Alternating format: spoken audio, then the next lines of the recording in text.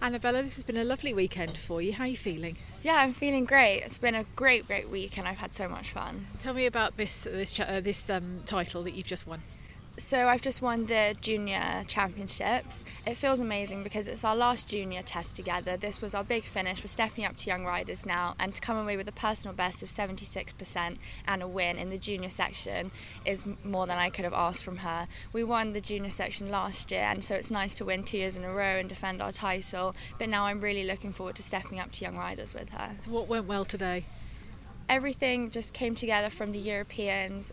She was really nice in her extended trots, bringing so much power throughout the whole test, and I couldn't have asked for more from her. Brilliant. And sum up for the weekend, the week and the weekend, the 4 days that we've been here. Sum up for me, how are you feeling?